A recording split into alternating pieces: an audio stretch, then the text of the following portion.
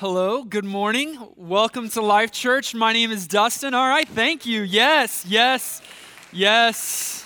Okay, is this what we're going to do today? All right, I'm excited.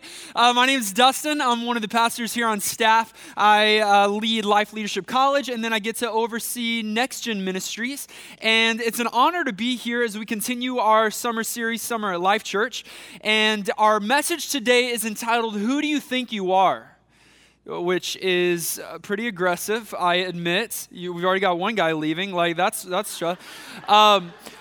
today, we're going to do something completely uncomfortable, and we're going to look inward. I'm going to get in trouble.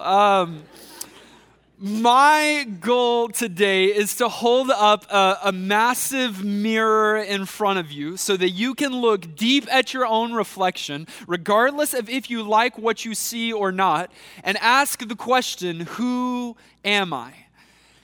And that is unpleasant for many of us to do. Who am I? When you think about all of creation, the stars and the planets and the trees and the grass and all of the animals, we as human beings are the only ones to wrestle with the issues of identity. Nature is never asking itself, who am I? Right?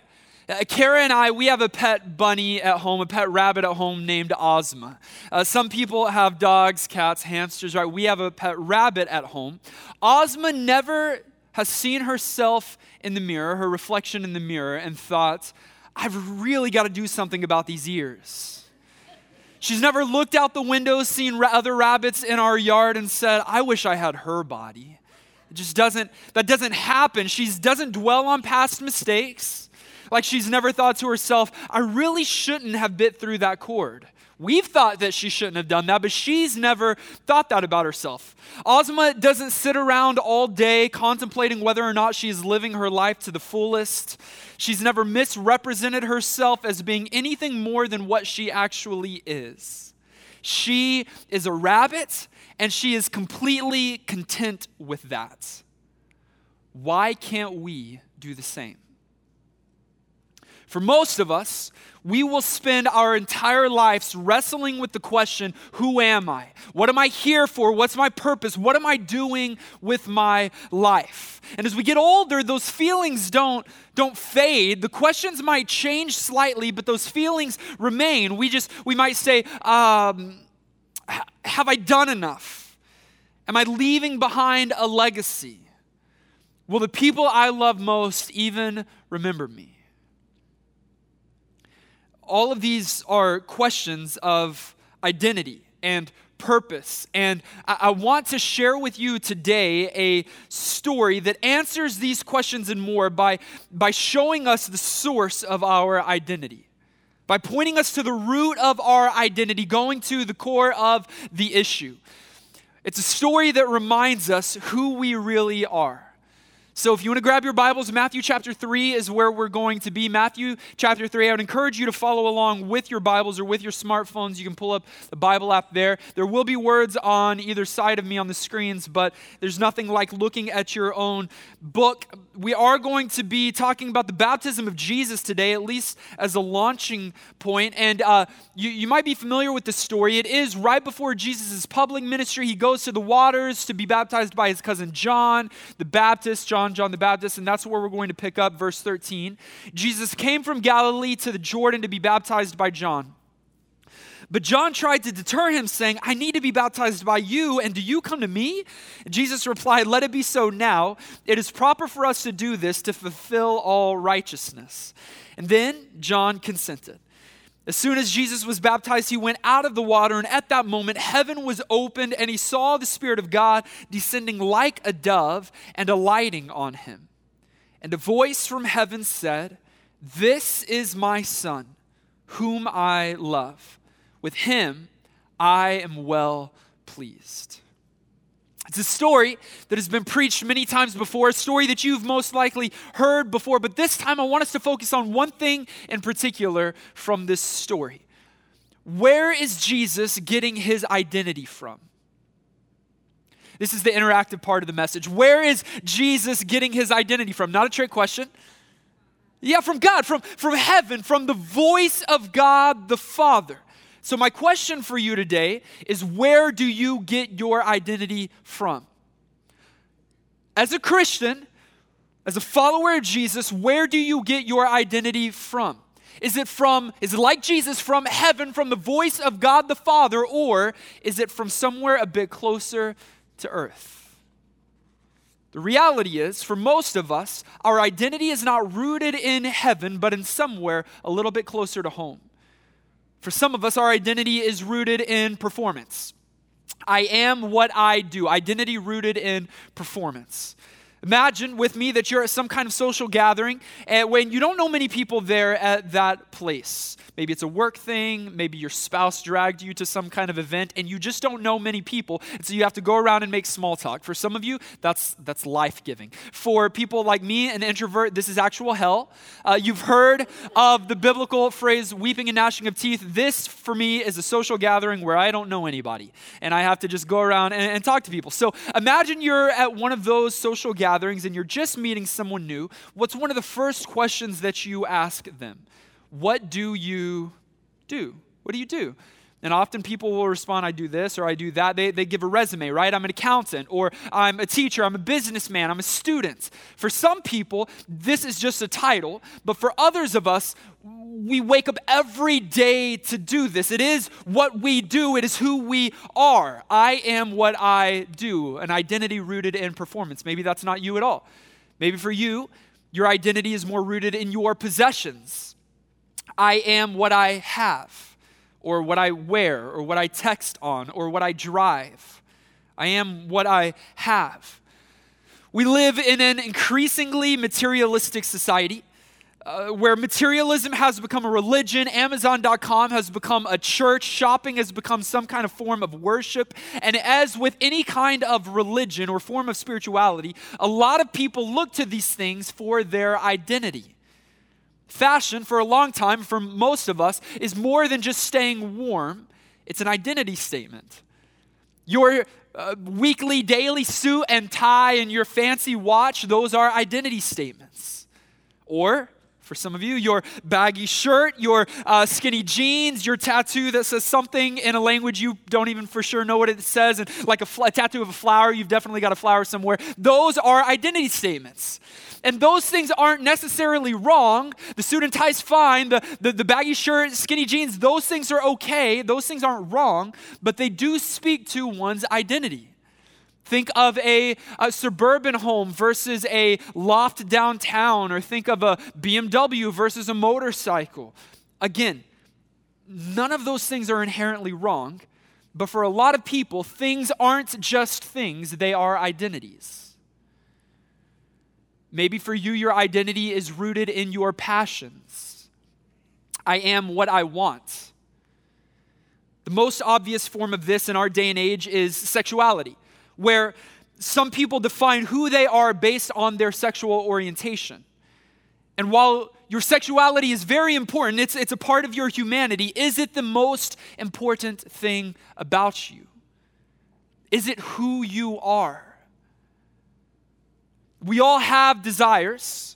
Some of our passions are of the intimate nature, sexuality, love, relationships, romance. But some of it is more inconsequential than that. So some of you are foodies. You are passionate about food. You are on a quest to find Wisconsin's best cheese curds, right? Like, I know where those are, but if you think you've got a better one, please let me know, because I am on my quest. But some of you, that is what you live to do. Like, you are passionate about food. For others of you, you don't feel alive unless you are somewhere else. Travel. Travel is your identity, or at least a part of it. Others of us, it's hobbies, woodcutting, writing, hiking, podcasting, watching Netflix. Like, that's a hobby. You have identities. Some of us have identities wrapped up in our hobbies. These things define you. Sure, these desires are true of you. That's not the question. But are they the truest thing of you? That is the question. Performance, possessions, passions, but maybe for you it's none of those. Maybe for you your identity is rooted in popularity. I am what others think of me. Some of us have never grown out of this middle school mentality You know, of what I'm talking about, this middle school insecurity. Do you ever walk into a room, be honest with yourself, do you ever walk into a room and feel the pressure to be cooler than what you actually are? You ever walk into the room and you feel like you need to try to be better looking or better educated or better fill in the blank? Do you ever feel this pressure to project an image of yourself to the room that does not quite line up with reality? An airbrushed version of yourself. And this is more than just metaphorical. I've seen your Instagram. I've seen your Facebook. Like, I know that some of you think the best invention in the 21st century is the filter, right? You can make things smaller or bigger or brighter or lighter. Some of you, it looks like you're really good at makeup and you don't even know what you're doing, but you've got the filter for it. Right? There's always a filter for it. And like, again, these things aren't necessarily wrong, but the problem here is that there is always going to be someone that is cooler than you. Sorry, like there's always going to be someone that's smarter than you, smarter than me. There's always going to be someone that's more successful than you. If you live your life playing king of the hill, even if you win, you will not stay there long. There are all sorts of places that we get our identity from. We could continue to go on, but I don't have any more like P words. I was going with all P's there. So like whether it's performance or passions or popularity or possessions, that's not an exhaustive list.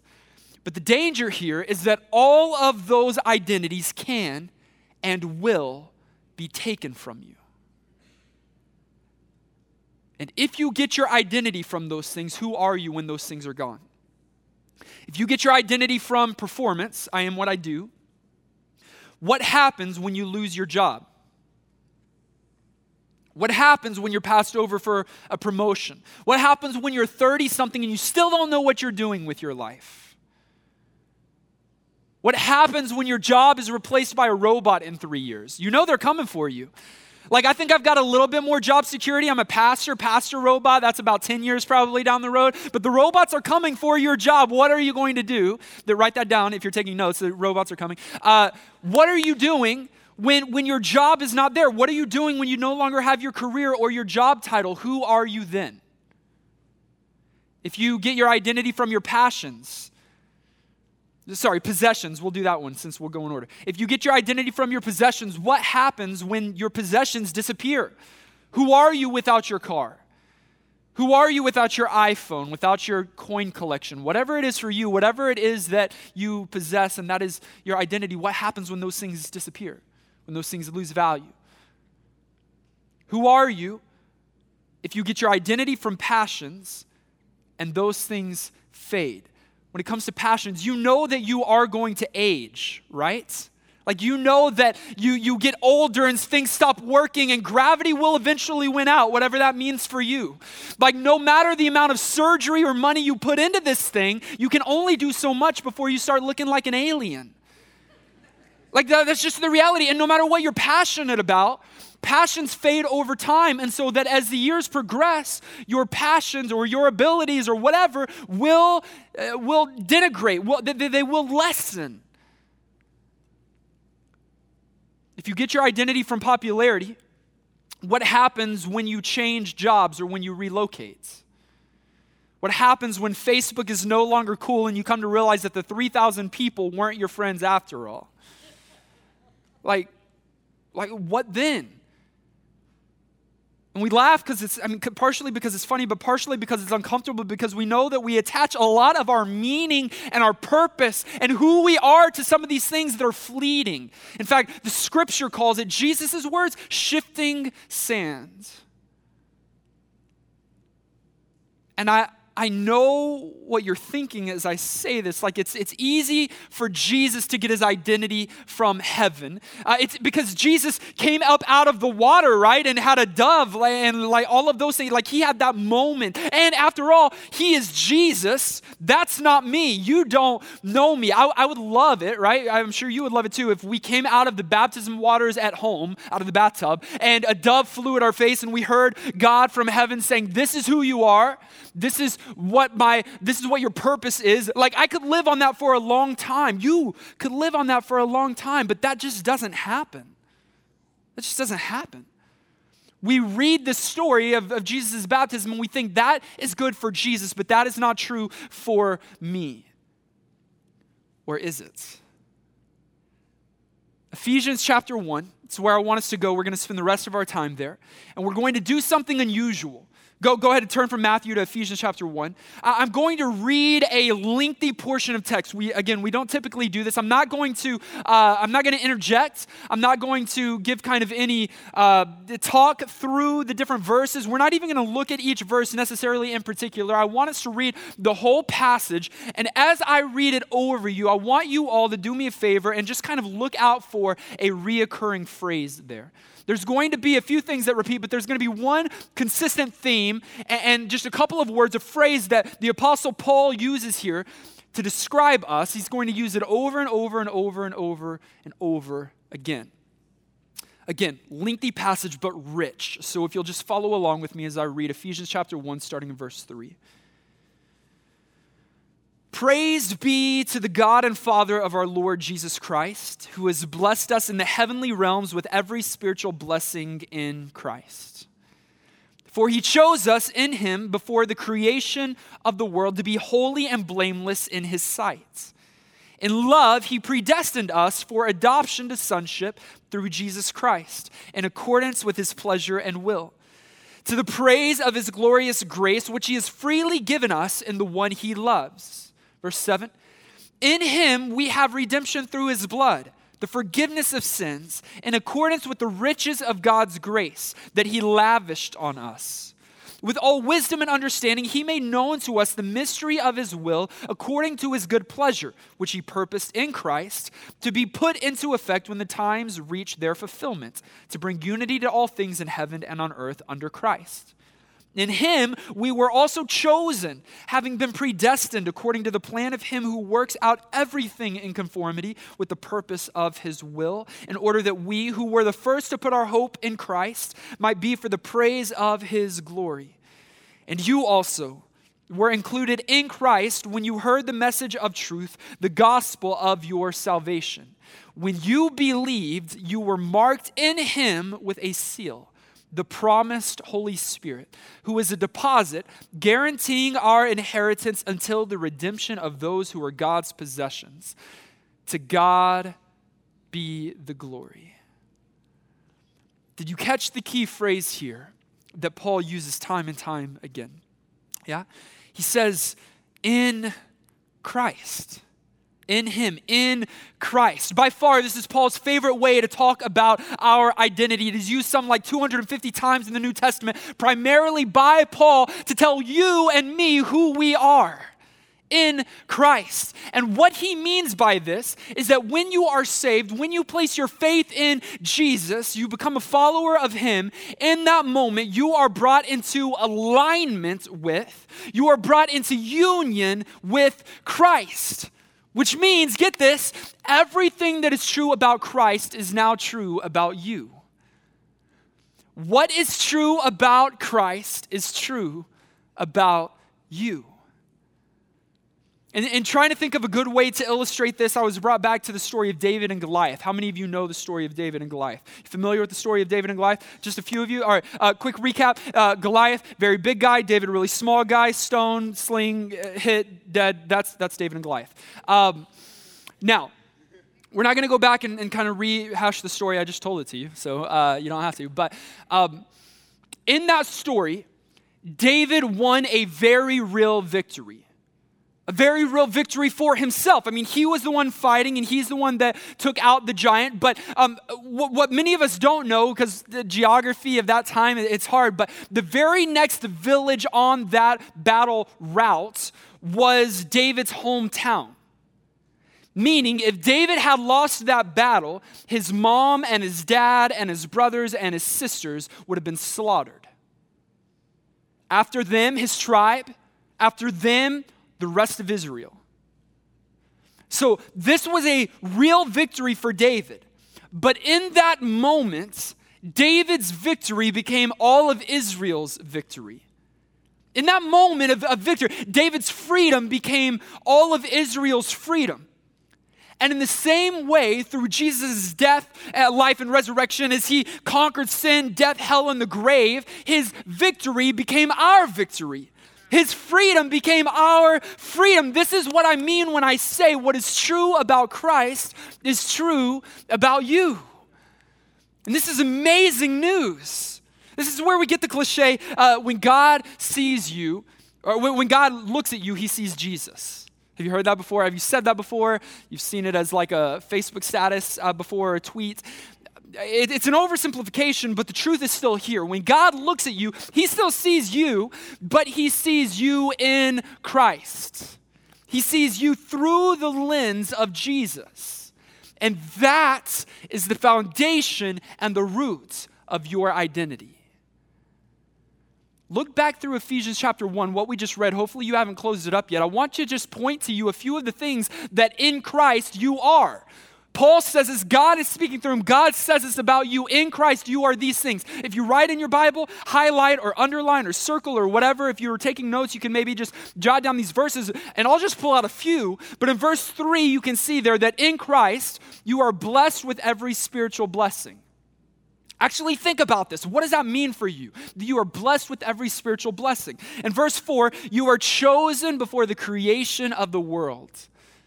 Chosen. Some of us barely get chosen for anything, right? Like we've been in sports before, and we're always the last one to get picked. God chose you before the creation of the world, before he even knew how good you were at basketball or any of the other sports in that analogy. In verse 4, you are holy. You are blameless. In verse 5, we see that in Christ you are loved. We are predestined, adopted as sons and daughters. Also in verse 5, we are under God's pleasure and in God's will. What does that mean for you? In verse 7, we are redeemed. In Christ we are forgiven and rich in God's grace. We see in verse 8, one of my favorite, we are wise and understanding, right? In Christ, we can actually be wise and understanding. Verse 12, we are for the praise of his glory. In verse 13, it says that we are included. In Christ, we are saved. And in verse 14, in Christ, we are sealed with the Holy Spirit. We are God's special possession. And all of that is just in a few verses. Paul goes on and on and on like this in the next 3 chapters. Chapter 1, 2, and 3 of Ephesians. He is just saying, you are this, you are this, you are this, you are this. And I know that every time that I've said that so far in this message, some of you have thought, no, I am not. Pastor Dustin, if you only knew what I've done, if you only knew who I am, like when I come to church, that's one me, but when I'm home on the weekend, whatever, there's a different me. If you only knew that I am addicted to pornography, I am not holy. If you only knew that I'm living with my boyfriend, I know what God has to say about that. I'm not blameless. I'm not chosen. I'm not predestined. I don't even know what those mean. So how can that be true about me? You've got to remember here what's being said, that this is who you are in Christ. So remember, everything that is true about Christ is now true about you. So what that means is this: whether you believe it or not, and whether this is actually like your present, this is true about you. Christ is holy. Yes, Christ is holy. And if that is true and you are in Christ, then you too are holy. Christ is blameless. We're not going to disagree with that, right? Christ is blameless. So if you are in Christ, then you too are blameless. And here's the cool part. That's not only true about you theologically, that is becoming true of you in reality. You are in the process of becoming who you really are in Christ. Therefore, not only your identity is not rooted in your performance, your passions, or your possessions or popularity, your identity is also not rooted in your past or in your present, but in your future. Most of us look to the past or the present for our identity, right? Either at the things that we've done well, the things that we've done poorly, the things that we're currently doing well or poorly. If someone were to come up to me and say, Dustin, tell me about yourself, I would most likely go to the past. I would say that I am a pastor's kid. I grew up in church. I always liked God. I never really had like a full-on rebellious stage, although I was a pretty bad like middle schooler. Like that was a pretty bad time in my life. But I always knew that I wanted to be a pastor. These things are all of my past. Or I could answer a description more of the present, right? I speak to people for a living. That's what I do. But believe it or not, I'm actually an introvert. If you want to label me, I'm a classic type A type individual. I'm probably, some of you are going to love this, I'm probably a one-winged 9 for those of you that love Enneagram, right? I'm a Ravenclaw, perfectionist. I can always see what's wrong with other people, but I have trouble seeing what's wrong with myself. I give myself a lot more grace than I give other people. This is who I currently am. It's an identity rooted in my presence. And those things, at least most of those things, are true of me, but the question is, are they the truest thing about me? What if my identity was rooted in Christ, not in my past, who I was, not in my present, who I am, but in the future, who I am becoming? Dustin, who are you? I am a son of the King. I don't have to strive for some fictitious perfection because I am already made perfect in Him. I don't have a pervasive need to please others. There's a freedom and a peace that is in my life that gives me day-to-day joy that cannot be taken away from me by person or circumstance. That is who I am. Now, follow me. By timeline, that is not who I am yet, but that is who I am becoming. And that is who you are becoming. In your own way, that is who you are becoming in Christ. And please don't misunderstand me. What I'm not saying is that, this is not some name it, claim it theology. You can't just say I'm one thing and then you magically become that thing. That's not what this is. I'm also not disregarding the sin that is in your life. Nothing will distort your identity more than sin. But look at what Paul says after 3 chapters of telling you who you are. Again, Ephesians 1, 2, and 3, he's just saying, you are this, you are this, you are this. And then in Ephesians chapter 4, verse 1, we see his first command in the entire letter, his first directive in the entire book. And catch what this says. He says, as a prisoner for the Lord then, all right, so after all of this, since you are this, then I urge you to live a life worthy of the calling you have received. To live a life worthy of the calling you have received. This is who you are. Now live up to it. This is what Paul is saying here. On my wedding day, I became a husband to my wife. And I had no practice before then. Like, they don't have husband school. They don't have an academy for dumb bachelors. Like, you just have to get into it and then try to feel your way around and guess. Like, a lot of it's just like, let me try this. Nope, that was bad. And you just do that again and again and again until you're eventually somewhat decent at it. Like, as we were there on our wedding day, standing under that enormous tree in front of all of our family and friends with no previous practice, I became a husband. It didn't matter if I was a good husband or a bad husband. And believe me, again, it took many years to get to where I am now, still haven't arrived. But in that moment, I became a husband. I will never be less of a husband or more of a husband than what I was on that day. None of my behaviors will change the fact that I am a husband to Kara. And I will spend the rest of my life learning to be who I already am. Learning how to live up to the calling I already have over my life. And I know that this is a countercultural way to look at identity. where your identity is rooted not in the shifting sands of what you do or what other people think of you or what they say about you, but in who you are becoming in Christ. It isn't rooted in your past performance, who you used to be. It's not rooted in your present even. It is rooted in your future and who you are becoming. And when you start to see the way that God sees you, it changes everything. It changes everything. We've had a timely reminder in this recent, days ago, right, release of a remake of Disney's Lion King.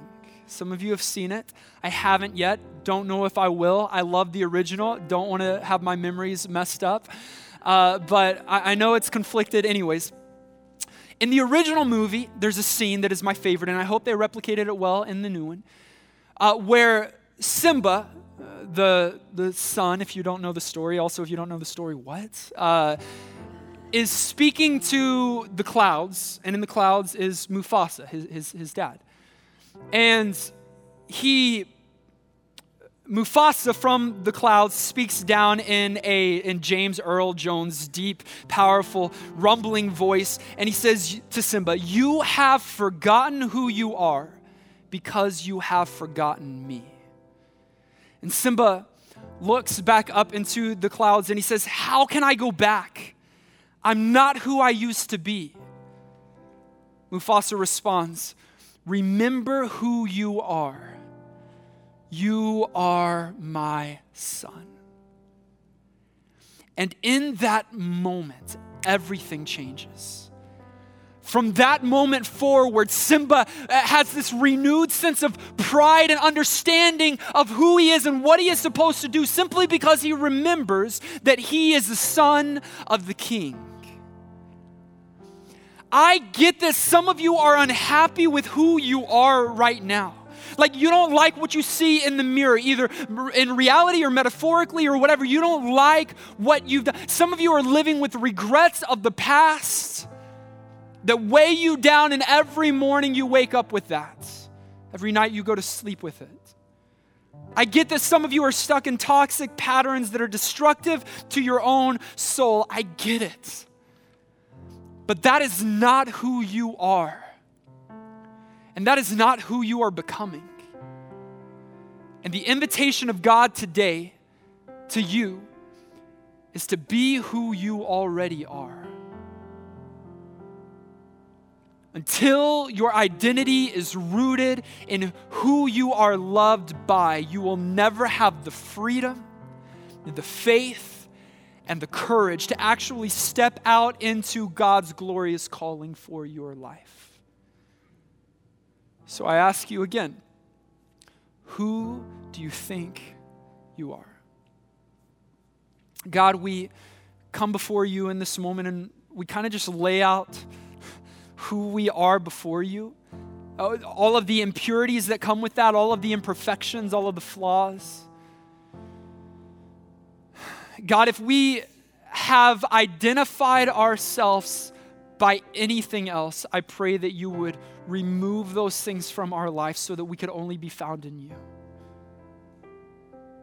God, for those of us that came in this room today without a relationship with you, I pray that in this moment, you would bring salvation to them and their family, God, that in this moment that they would place their hope and their faith and their trust in you, and that they would say that now for the first time, I am in Christ. God, I pray that all of us would find ourselves there today. God, that we wouldn't attach who we are to anything other than you. Everything else is shifting sands. It might hold us up in the moment, but in the midst of a storm or just throughout time, those things will fade away. Their power will wither. God, I pray that instead of placing our identity on things or on what people say about us or on the past or even the present, God, that we would look towards the future of where we're headed in you. God, that we would live up to the name that you've given us, Son, daughter, special possession, forgiven, holy, blameless, righteous. God, may we step into that new reality today. In Jesus' name we pray. Amen.